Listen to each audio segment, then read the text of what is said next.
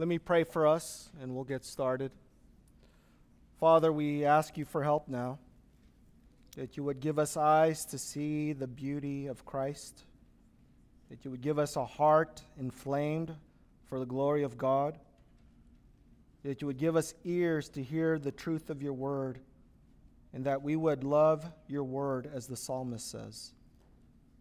Lord, help us to hear your word rightly by the aid of your Spirit, and that we would leave this place saying it was good to be in the house of the Lord. And all of God's people said, Amen. Who changed your heart? Who changed your heart? Did you change your own heart? Or did God, in His grace, change your heart? And when I say heart, I am talking about not the physical organ within your chest, but I am talking about what the Bible says about the heart and the mind, that the heart and mind are synonymous words that mean the same thing many times in the Bible. The heart is the focal point of who you are as a human being. It's where your thoughts are, your emotions are, your affections are. It's how you process truth. You realize right from wrong. That is the heart of a human being. So who changed your heart? Did God change your heart? Or did you change your heart? How did you go from hating God with your lifestyle and your words to now loving God with your lifestyle and your words? One reformer says it like this, quote, rebirth or regeneration, this is talking about those who are born again, rebirth or regeneration is monergistic. Monergistic means it's one way, one direction. In other words, biblically speaking, that the work of the heart comes from God in heaven by the aid of the Holy Spirit downward to the sinner. Monergistic, it's one work, one way. God is doing the work, not the human being. So he goes on to say that it's not synergistic, meaning it's not a cooperation between God and man. It's not a cooperation. It is done by God and by God alone. Why? Because a dead man cannot cooperate with his own resurrection. The Bible's very clear that when human beings are born, yes, they're physically alive, but spiritually speaking, we are, all of us, all of humanity is DOA. We understand DOA, dead on arrival. You're physically alive, but you're spiritually dead. He goes on to say Lazarus did not cooperate in his resurrection, which is true. Regeneration is a sovereign act of God in which man plays no role. Those of you who are independent, high-strung, love to lift yourself out of difficult circumstances by your own bootstraps, you're strong. That statement goes to the center of your heart and center of your pride. Because now you're dependent fully upon God to do something. Because you can't help yourself, because dead men and women and children cannot help themselves.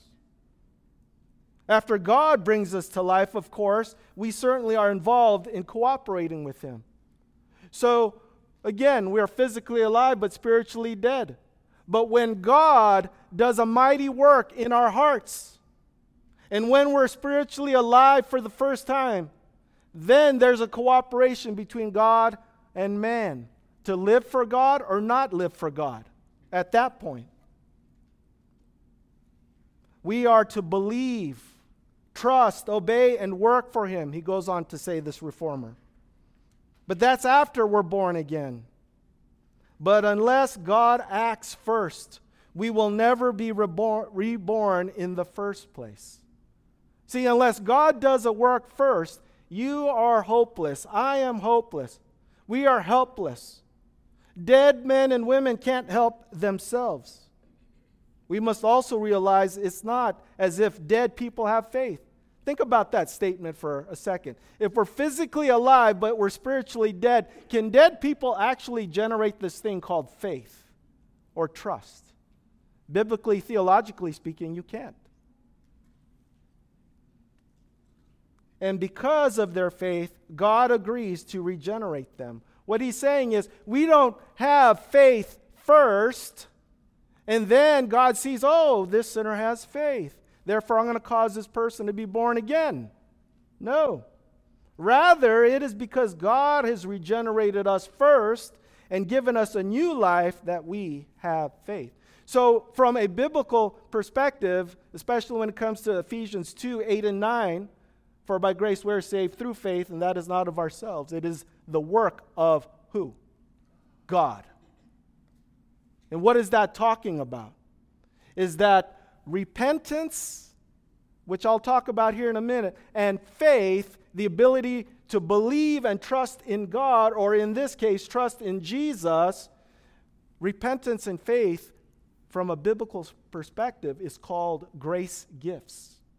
Why would we call that grace gifts? Is because those gifts come from heaven down to humanity. Because dead people can't generate belief and trust. Dead people don't want to repent of their sins. That's why, from a biblical / reform position, repentance and faith are gifts from God in heaven down to mankind. And when God changes the heart, we want to repent of our sin. We want to trust in Jesus. So we are in Luke 5, 27 to 32. Just with that introduction alone, I should just say amen, close the Bible, and we walk off. But we still have a sermon to go through. So we're in Luke chapter 5, verse 27 to 32, entitled, The Call to Repentance. The Call to Repentance. And the main point today is this: the salvation call, which is an internal call, truly changes the sinner's heart. Truly changes the sinner's heart. Now, most of us would read that, hear that, understand that, gladly receive that, and we say amen to that statement. But it's not true because of our personal experience. It's true because of the Word of God. That's why it's true. Our background is in verse 17 of Luke chapter 5. Jesus has an interaction with a paralytic, a paralyzed man. And Jesus does something amazing for this paralytic man. Not only is this paralytic man physically healed and able to stand, take up his cot, and walk home to his family, which requires muscles to grow, muscles to strengthen, the ability for the brain and the body to somehow cooperate where you can balance yourself and walk for the first time in your life, which is a miracle in and of itself. But also Jesus forgives this paralytic man of all his sins. All his sins. This man received the greatest gift ever: salvation from God in Christ. Oh, by the way, I'm physically healed. That's a great bonus on top. And how does that happen? It's because Jesus is God. How does that happen? Because Jesus is the God-man, fully God and fully man. How does that happen? Because Jesus is the Savior, the promised Old Testament Messiah. He is the Christ. Now we're in verse 27, which is our text for today. Jesus is up in the area of the Sea of Galilee, up in the northern part of the region. And up in that region is a place called Capernaum, which is the north side of the sea. And he's in this area and he sees a certain person, a tax collector, a revenue officer. These are the people who love to take our money, similar to the IRS of today. And so he sees this tax collector named Levi. But in Matthew 9 and Matthew 10, in the parallel accounts of this text, his name is Matthew. In the first century, it was normal. It was normal for Jews to have two names. And in this case, it's Levi or Matthew. But this tax collectors, what they would do is on major trade routes between city to city or port to port, they would have stationed these tax booths. And they would man these tax booths at either highways or bridges or even canals. And they would take people's money. If you want to go from point A to point B, you got to give some money. We understand that if you've driven in Houston, Texas, a major city, or in Florida where you have toll booths. You want to go from point A to point B fast, short distance. Guess what? You're going to have to pay money. If you're a farmer by chance and you want to bring your goods or your produce from your farm and into the city to sell your produce to make a profit, then you would have what's called a sales tax. And so that's how they made money. That's how the government, or in this case, the Roman government, made money. And that extra cost would obviously be passed down to the consumer. But tax collectors in general were despised people. They were looked down upon because many tax collectors were Jewish. And so the Jewish people looked at the Roman government as Gentiles, as dogs, as outsiders of the faith, as occupiers in our land. That's how Jews looked at the Roman government. And so the Roman government would hire tax collectors. Many of them would be Jewish, but the Jewish people would look down upon the Jewish tax collector. Why? Because they looked at their fellow Jewish person who happens to be a tax collector as a traitor. You're working for the government. Now, there's nothing wrong with legitimate work. But in the case of tax collectors, these people many times were dishonest. They were liars. They would steal money, the money of hard-working people. How would they do that? So if you want to use this bridge and the Roman government hired this tax collector that you are to collect 10%, then the tax collector would say, oh, the Roman government wants you to pay 15% or 20%. Anything above the minimum would be profit put into the pockets of tax collectors. That's how tax collectors enriched themselves. That's why tax collectors had lavish lifestyles. That's how come tax collectors lived good. They lived a good life based off of that type of work. So, obviously, if you're a Jew and you see a Jewish tax collector, you would say in your mind automatically traitor, betrayer, working for the Roman government. This was a very profitable line of work if you're willing to lie, cheat, and steal. So our text today regarding Levi, the tax collector, it's important to understand that not only do we have Levi in this story, but we have other tax collectors in this story. We have others who are identified as sinners. We have Jesus in this story, and we have Jesus' disciples. But also we have Pharisees and scribes. And we need to be reminded that the point of this text today is the salvation call truly changes the sinner's heart. So now we're in verse 27, the second half of verse 27, the call. Read with me. And he, referring to Jesus, and he said to him, talking about Levi, two words, follow me.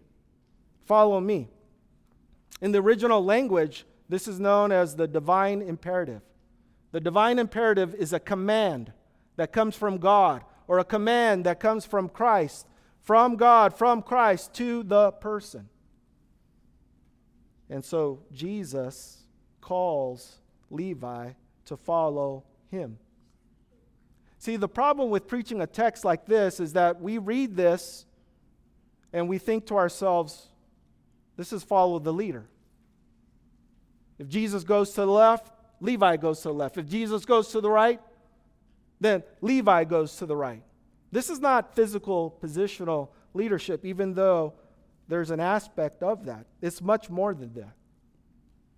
It's not the outside that counts per se, it's the inside that counts.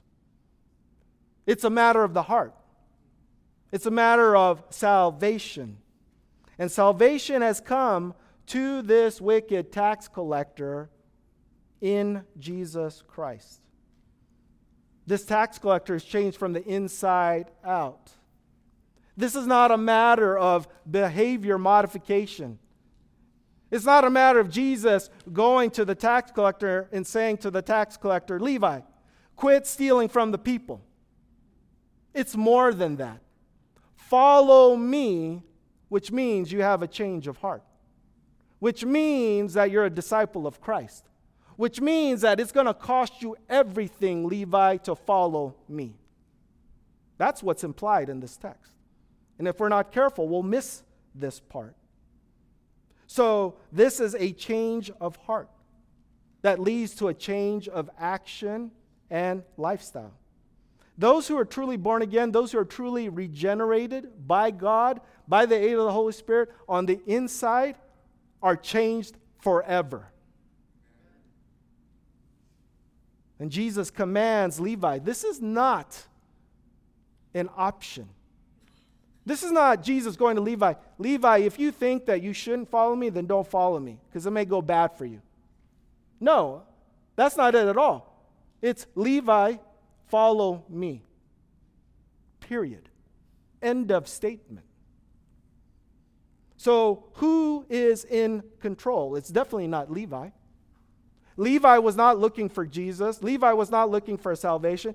Levi was not looking for the Savior. It's the Savior and his salvation that came to Levi. Jesus is in control. That's clear. Jesus is the only one in control here. Let me give you an example of Jesus calling others. We've read about this in Luke chapter 5, verse 10. Luke 5, verse 10. We have James, we have John, we have Simon Peter. And Jesus goes to Simon Peter and he says, do not be afraid. From now on you will be catching what? Men. Verse 11, and when they had brought their boats, this is James and John with Simon Peter, and when they had brought their boats to land, they left everything and followed Jesus. They followed him. So what we should be thinking right now is this statement, this two-word statement, this two-word command is not natural, but supernatural. This is not just a man calling a man to do something. This is the God-man supernaturally calling a human being to do something that he would never do on his best religious day. They left everything and followed him, Jesus. So Jesus, when he calls people to do something, Jesus has the power and the authority to do so. But also God has the power and the authority to do so. For example, we see that at the beginning of the Bible in Genesis chapter 1, verse 3. God said, let there be light. What happened, God's people? And there was light. That's the call of the sovereign God. How about in Genesis 1:9, when God said, let the waters under the heavens be gathered into one place and let the dry land appear. What is God doing? God is defining the geography. All the water on the earth go here, call that the seas, and all the dry ground, it's called dry land over here. There's a separation, there's a definition to the geography. The Lord said, let there be water here and land here. And what does the text say? And it was so. Even inanimate objects obey the sovereign king. How about in Genesis 1:24? When the Lord separates wild beasts from domesticated beasts. And the Lord says, let the earth bring forth living creatures according to their kinds, livestock and creeping things and beasts of the earth according to their kinds. So what is the Lord doing? He is organizing animals by their kind. And what does the Bible say in Genesis 1:24? And it was so. God calls. God is sovereign. When God commands, things happen. How about Jesus? Pastor Corey talked about it a little bit in his opening prayer. And in my mind, I'm saying, amen, brother. Go preach my message. I can just sit down and receive the word and be filled with God's word. Praise God. I need a break every now and then, right? But in John chapter 11, verse 43, John 11, verse 43, when he had said these things, Jesus cried out with a loud voice. Remember the story of Lazarus is dead? Remember? The disciples say to Jesus, actually Jesus says to the disciples, we're going to go over here. And the disciple says, well, Lazarus has been in the grave for a couple days. I love the King James Version. Lord, he stinketh. Why are we going there? To see a dead man. And then now Jesus is on the scene. Jesus understands the turmoil and the broken hearts of the family and the close relatives. And Jesus is at the tomb of Lazarus, and Jesus cries out with a loud voice, Lazarus, what? Come out.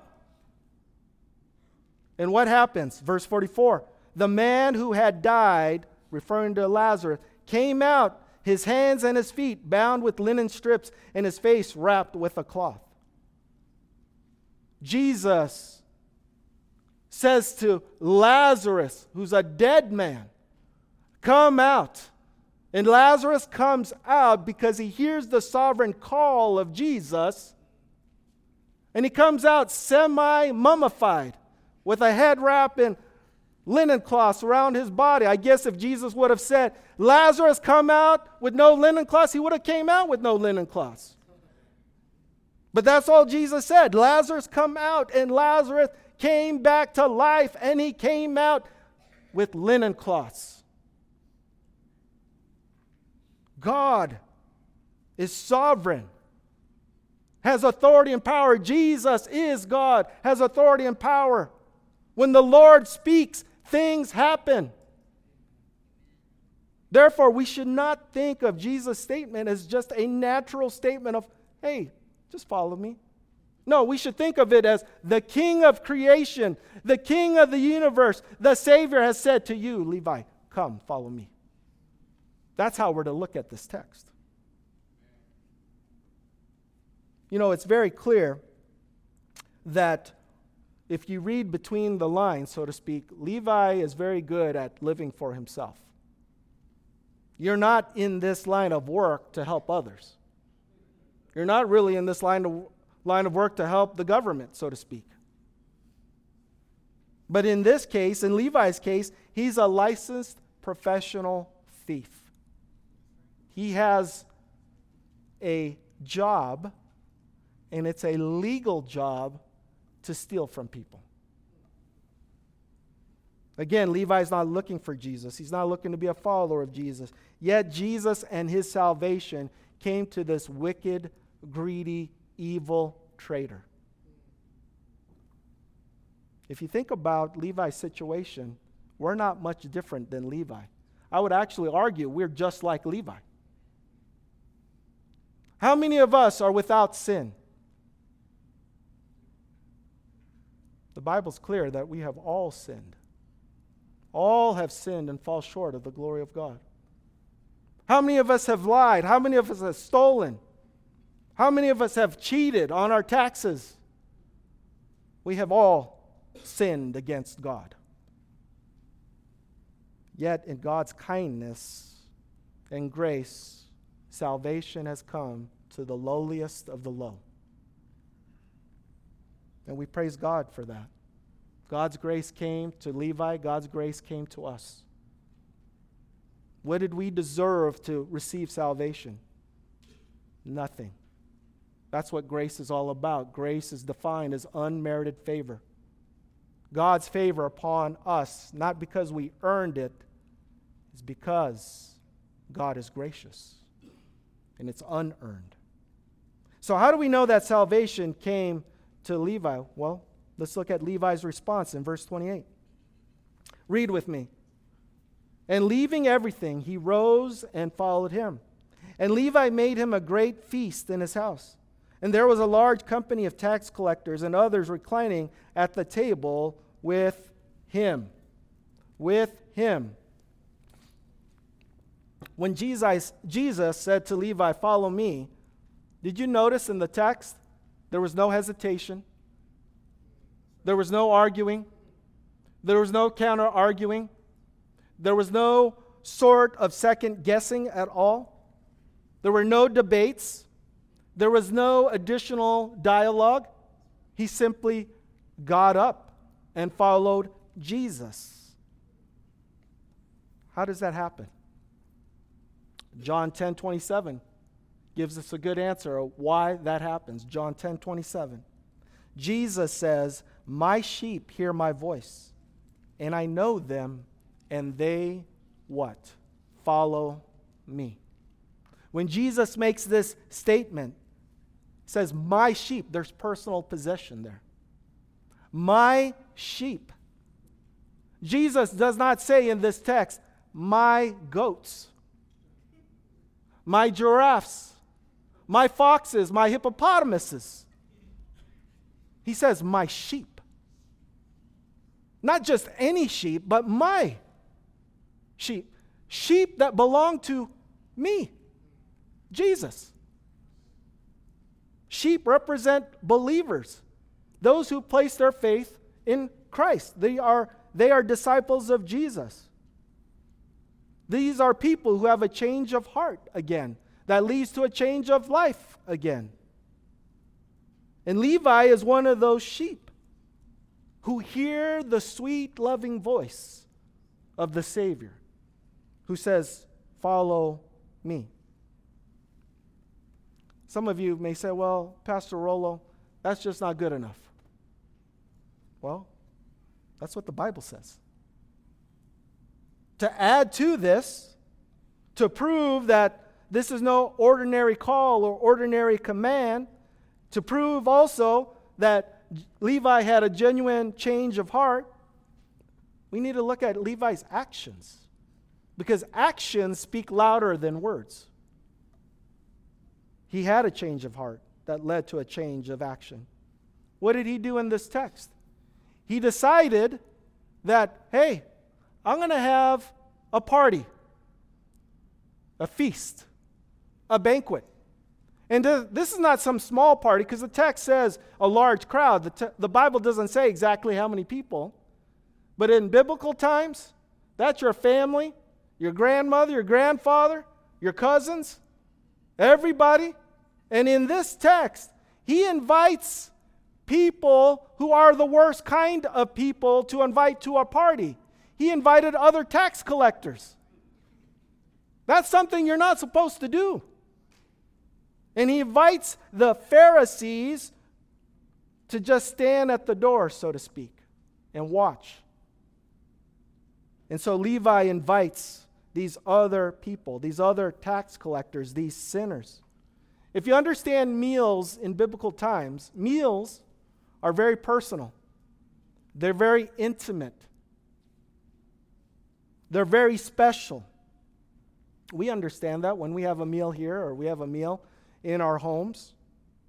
In other words, to host a meal with all these people require a lot of time, a lot of resources, a lot of money, and possibly servants to put this whole thing together, because to have servants, you have to have money, which makes sense in the tax collector's situation.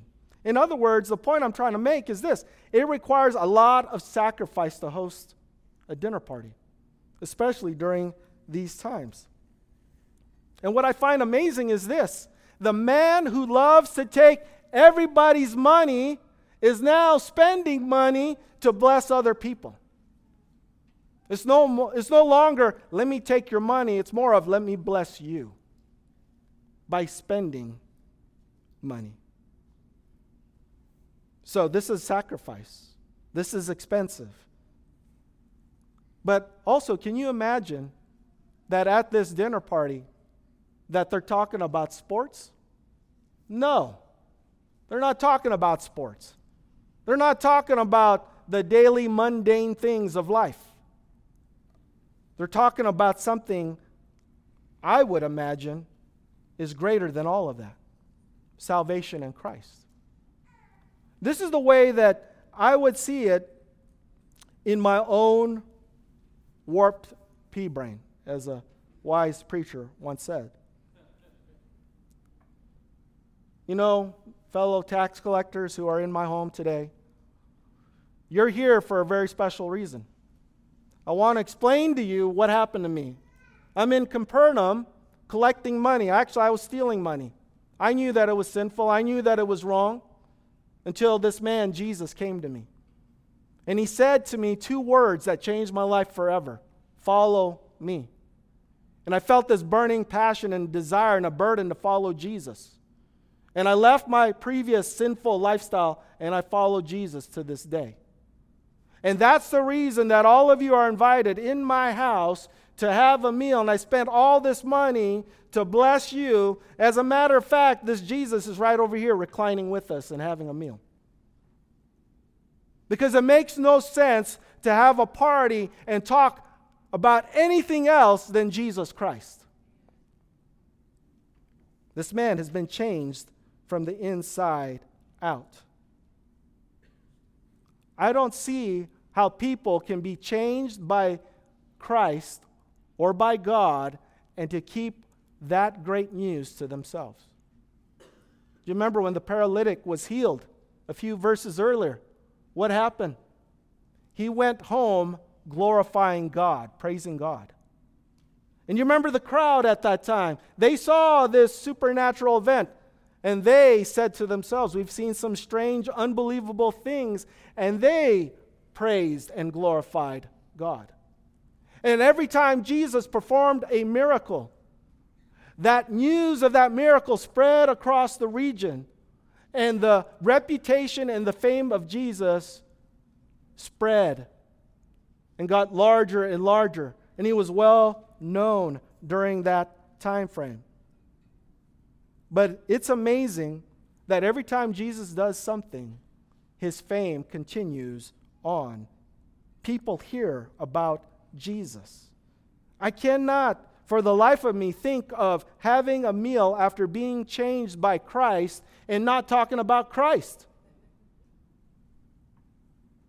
I want to just add a practical point here. A practical point. I believe that there is much benefit for Christians to invite Christians and other people who are non-Christians into your homes, into my homes to have a meal. That's good. That's right. That's proper. Biblical Christianity also includes biblical hospitality. If you're a Christian, you should bless others. Not necessarily with money, but with your home. With your home. Think about that. We get the privilege of serving others into our homes with meals and conversations. Some of the best conversations you'll ever have at the dining room table are conversations about Jesus. Conversations about the gospel. Talking about real life with real people and real struggles in life. And the hope and the answer and the resolution is always the hope of the gospel. It's the hope of Jesus Christ. But we also need to make a distinction that there is a difference between our personal testimony, what God has done for us in Christ, how we got saved, versus what Christ has done for sinners. It's because of this. Jesus saves, not our testimony. I don't have a problem with testimonies, but you better get to Jesus eventually. Get to Jesus. Be intentional. So why am I talking about this? In my warped pea brain, I believe that this meal is an evangelistic meal for Christ's glory. I know that's not stated explicitly. But how can you be changed by God and invite a bunch of people to your home and not be talking about Jesus? So how do we know that salvation came to Levi? Jesus called Levi with a supernatural call and command. And Levi immediately left everything to follow Jesus. Levi also sacrificed time, money, resources, and possibly servants. He invited all these people into his home. He invited the wrong people into his home. And yet he served them without complaining. You know, anytime that Jesus does something great, there's always going to be naysayers. And we see this in our text today in verse 30. Verse 30, Luke 5, verse 30. And the Pharisees and their scribes grumbled at his disciples, saying, "Why do you eat and drink with tax collectors and sinners?" As you read the Gospels, have you ever noticed that the Pharisees and scribes are very good at grumbling? They're very good at complaining. They're always attacking the ministry of Jesus. Jesus does something good, they always look for the negative. In the 2nd century, there was a group of people called the Hasidim. The Hasidim. The Hasidim were a group of people who would hold strictly to the Mosaic law. They were religious zealots, so to speak. And they believed that to live a religious life is to live a pious life. A life where you learn about the Mosaic law and that you're faithful to the Mosaic law. Very pious people. But they did this against the backdrop against Greek culture and Greek influence. What was happening behind the scenes socially is that Jews wanted to hold on to their Jewishness, and so that any Greek influence that tried to invade the Jewish culture, they pushed back on that. This was the group called the Hasidim. Well, the Pharisees are theological descendants of the Hasidim. They believed in the same thing. They held on to the same patterns. And because the Pharisees held to a strict observance of the law and ritual purity, what ended up happening is the Pharisees created a gap, a social religious gap between the sanctimonious elite called the Pharisees and the general audience called the sinners.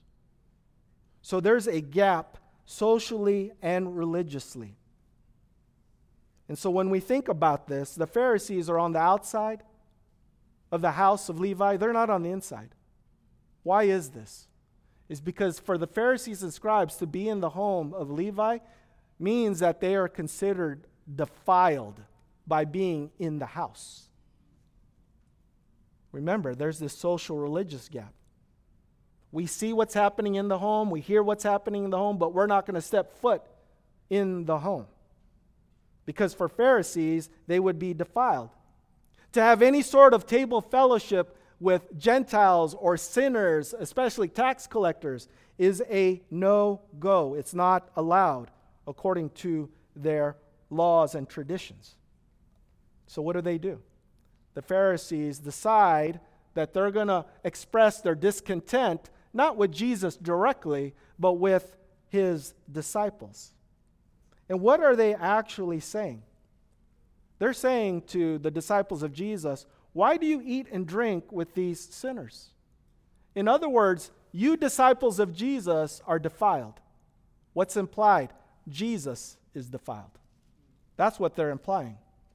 Jesus is also defiled. When we think about the Old Testament, the Bible's very clear that God is holy. We see that in Isaiah 6, that God, the Lord, is the thrice holy God. He is not to be played around with. And so God is holy. He cannot be in the presence of sin. That's why you have a tabernacle, which is temporary, and then you have a temple. That only certain people could go into these structures. For anybody to go into these structures on the wrong day with the wrong title means death. And so there's a separation between God's holiness and man's sinfulness. And that temple and tabernacle is to preserve God's holiness, but it's also to protect God's people from destruction and judgment. So God, in one sense, is separated from God's people in the Old Testament, but yet He's with His people at the same time. And by the time we get to the New Testament, what's amazing now is that God in Christ is with the lowliest of the low. God in Christ is with tax collectors, these lying thieves and traitors. That God in Christ is with sinners. Do you see the compassion of God in Christ? That He would condescend, humiliate Himself, and be with the wickedest of the wicked. The lowliest of the low. That's you and that's me. It's amazing of God's grace and compassion for sinners. And how does Jesus respond? We see this in verse 31. And Jesus answered them, "Those who are well have no need of a physician, but those who are sick. I have not come to call the righteous, but sinners to repentance."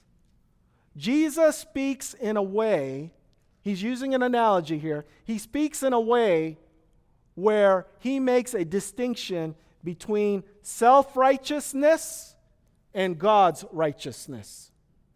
One is sinful, self-righteousness. Why? Because it's rooted in pride, versus God's righteousness. And so He's saying here that those who are healthy don't need a doctor. They don't need the doctor's advice. They don't need the doctor's medicine. Why? Because in their mind and in their heart, they're not sick. They're healthy. We understand that. We only go to the doctor when we're sick. And then we're willing to take the doctor's medicine. And so again, Jesus is making this distinction between God's righteousness and self-righteousness. Those who are self-righteous don't see their need for salvation. As a matter of fact, they don't see their need for Jesus. But those who are sick, those are self-identified sinners who understand and realize that they're sick, meaning that they need help in order to be forgiven by God, received by God, loved by God. Those who are sick need a doctor.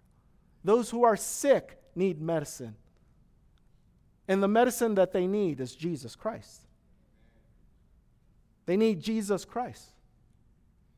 They need what Jesus can provide for sinners.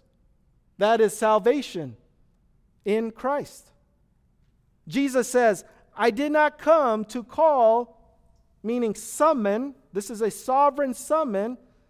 He says, "I did not come to call the self-righteous." He didn't come here to call the Pharisees and the scribes.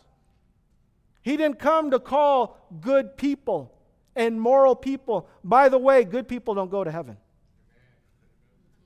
They're like, "Whoa, Pastor Rollo, that sounds weird." No, good people go to hell. Why? Because they're so good, they don't need Jesus. Therefore, they end up in hell. It's bad people, sinners, who understand that they're sick and that they're going to be judged by God. And God has every right to judge them because God created them. God designed them so that they would worship God, their Creator and Lord and King. But yet, in their rebellion and their stiff-neckedness, their neckedness, they rebelled against God. But yet, in God's kindness, He gives sinners a way out.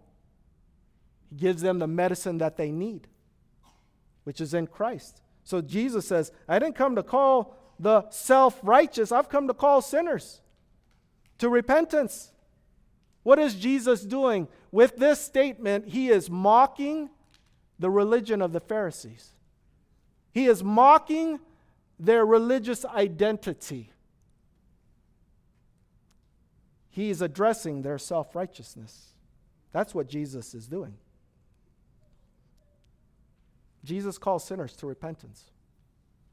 Jesus calls sinners to repentance. Are you a sinner? Have you broken the law of God? Have you violated God's will for your life? If that's yes, then you're a sinner. Oh, by the way, Romans 3:23 says all have sinned and fall short of the glory of God. Whether you want to admit it or not, we are all sinners. We have all sinned against God. Is that you? The answer is yes. But there's hope for us. There's hope for you and me.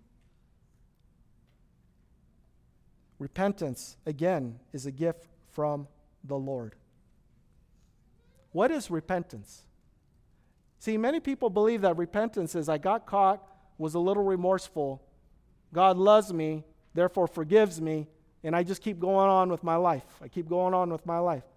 And if I keep doing the same sin over and over again, it's okay because God loves me. No, that's not biblical repentance. Repentance is a work of the Holy Spirit in the sinner's heart that results in a change of mind. That does not mean that genuine Christians do not sin. What it does mean is this, that genuine Christians, those who are born again, when they do sin against God, it bothers you in here, in your heart. You're saying to yourself, I feel dirty. I feel defiled. I've sinned against my God and my Creator and my Lord, and I can't stand it.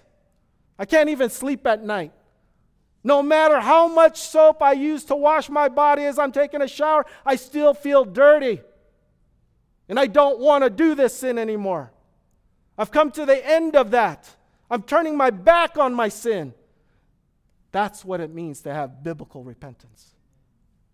But we live in a land that repentance is, I just got caught, I cried a little bit of tears, but I'm still going to love my sin and sin against God. If that's you, that is not biblical repentance. Biblical repentance is, I've had a change of heart. Therefore, I have a change of mind. Therefore, I had a change of decision and a change of lifestyle. And my heart's goal is to honor Christ. And when I sin, I go to Him in humble submission and I say, Lord, please forgive me again. And guess what? He forgives us again. Praise God, hallelujah. That's real Christianity. That's biblical Christianity. So, repentance is a turning away from our sin. But also, it's a turning to God in Christ. If you turn away from one thing, you're turning to something. Or in this case, someone, which is Jesus. The question is Jesus your personal Lord and Savior? Is He your personal Lord and Savior?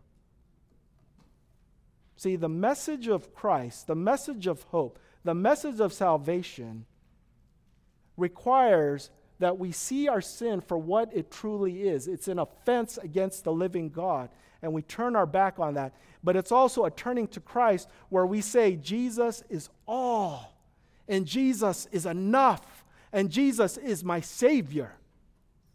He's the one that lived and died for me. But also, salvation requires that we repent. A biblical salvation always requires a biblical repentance. A biblical salvation always includes a biblical repentance. So what does that have to do with us today, Pastor Rolo? It's this. It's this. That what I am doing right now, the words that are coming out of my mouth and into your ears and through your brain and through your heart, it's called preaching. Preaching. And what that is this, is that you hear the word of God, it's the external call or the outward call, same language. And what is happening here? The external call is heard audibly by both the elect of God and the non-elect of God, meaning it goes to everybody. Human beings have the ability to resist or refuse the outward external call. That's true. Because right now, every time I preach on Sunday, I see one person right here who hears the Word of God, and the Spirit of God takes the words that are coming out of my mouth and drives them deep into the heart of this person, and this person is broken over their sin, they hate their sin, and they love Jesus, and they want to follow Jesus. But the next person who's 3 inches over stands there stoic, or sits there stoic, cold-faced, cold-hearted, non-responsive. That's the external call in that second person. So human beings have the ability to resist or refuse the outward external call. Those who are spiritually dead have no desire to have communion or fellowship with their Lord and Savior. Those who are spiritually dead. So when Christians who have good intentions say, we're all brothers and sisters in Christ, including the world, that's wrong. That's biblically wrong. Theologically wrong. Human beings do resist the outward call until the Holy Spirit intercedes. Until the Holy Spirit intercedes. Because the opposite of the external call is the inward call. The opposite of the outward call is the inward call. And the internal call is known as the effectual call. And all that means is that it's a call that comes from God to do something and is supernatural in the life of a believer. Let me say it like this. The call of God that by His sovereign power and authority brings about His designed and ordained effect or result. Let me say it like this. If you are the elect of God, you will hear the Word of God, the hope of the message in Jesus Christ. The Holy Spirit will drive that gospel message into your heart, cause you to be born again, and you will repent. And you will trust in Jesus. That's how that works. Biblically, theologically speaking. It's the inward call. It's a supernatural call that cannot be denied. In Matthew chapter 1, when it talks about Jesus, the Savior, coming to earth, and the text says, and He, referring to Jesus, He will save His people from their sins. He will save His people from their sins. We're talking about the inward call. In theological circles, this is called irresistible grace. Irresistible grace. What does that mean? It's God's grace prevails over the natural resistance to it. It's God's grace. God's amazing grace. God's sovereign grace. God's powerful grace in the life of the believer. God sovereignly brings about its desired result. That's the effectual call. That's the inward call. It changes our disposition. It changes our inclination. It changes our thoughts and the way we live. It's for those who are of the elect. And so now we get into these theological discussions of, well, am I elect or non-elect? God knows, and that's not our business to figure out who the elect are. The Bible's clear. You shall know them by their fruits. Because a good tree bears good fruit, and a bad tree bears bad fruit. A good tree cannot bear bad fruit, nor can a bad tree bear good fruit. Every bad tree is cut down and thrown into what? The fire. That's judgment. So we could sit here and have theological discussions and say, am I elect or not elect? But the reality is this. You will know that you are God's people when the Word of God becomes real in your heart and you have a genuine desire to follow Christ. That's what we should be concerned about. So why am I belaboring this inward-outward call? Because the inward call is what happened to Levi. This is a powerful call when Jesus said, come, follow me. This is not follow the leader. This is follow the Messiah. This is God doing a work on the inside. So if you're not a Christian, I'm glad and I'm grateful to God that you're here. But what you need is salvation that can only come from Christ, through Christ, and by Christ. That's what you need. And you may be sitting here saying, well, I really didn't have a desire to follow Christ, but now I have a desire to follow Christ. The Spirit of God may be doing a work in your life. The Lord may be calling you, so to speak, right now with that inward effectual call. So my encouragement to you is obey Him. Honor Him. Submit to Him. Quit living for yourself and live for Him. That's why you are created. That's what you're designed to do. But we praise God for what He's done for us. Are we not grateful for what He's done for us? That God's grace has prevailed over our natural resistance to the gospel. God's will supersedes our will. God's wisdom is greater than our wisdom. When God says He will save His people, take that to the bank. He will save His people. But that does not mean that we don't have a responsibility to share the truth of God's Word, the gospel of grace in Jesus Christ with others. We still have a responsibility to do that. So I want to encourage God's people. Be mindful of what God has done for you. He changed your heart. He changed your mind. He changed your life. He changed your decision making. He changed your lifestyle. All by God's grace. You see the beauty of Christ now, and you behold the beauty of Christ, and you want everything to do with Christ now. How does that happen? Because of God's grace.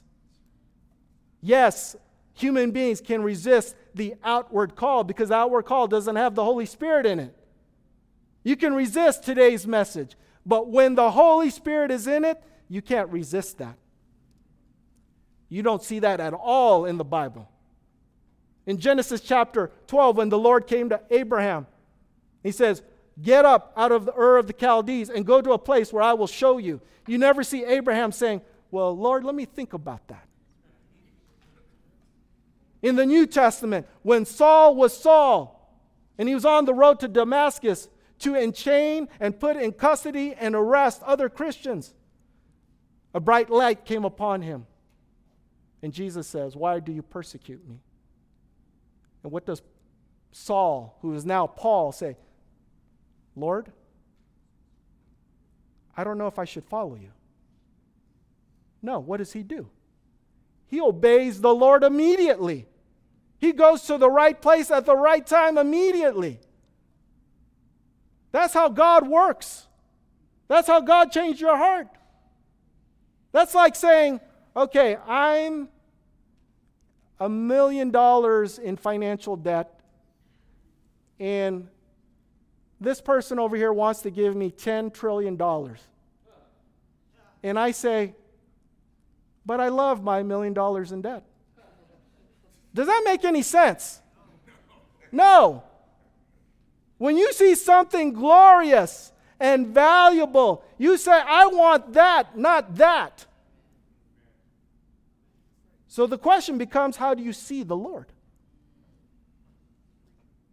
See, what we've done many times in our Christian walk is we are not grateful for what God has done for us because the focus is on our little lives. Yes, God loves us. Yes, God is concerned for us. Yes, God provides for us and He sustains us. But your eyes are to be fixed upon Him. Let me remind us of Ezekiel 36:26. The Lord says, and I will give you a new heart, and a new spirit I will put within you. And I will remove the heart of stone from your flesh and give you a heart of flesh. And I will put my Spirit, capital S, the Holy Spirit, within you and cause you to walk in my statutes and be careful to obey my rules. Unless God does that, we are most men to be pitied. Unless God steps in and intervenes, there is no hope. But God stepped in the person of Christ. And we have hope. Hope eternal. We have eternal life. What does that mean? We are forgiven by God, loved by God.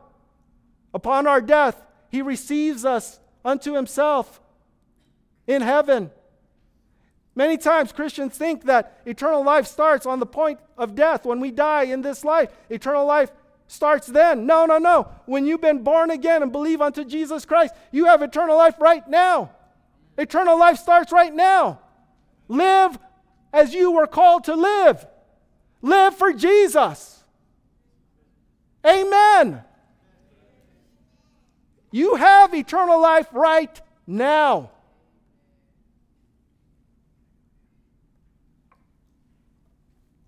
We were the ones who were desperately sick.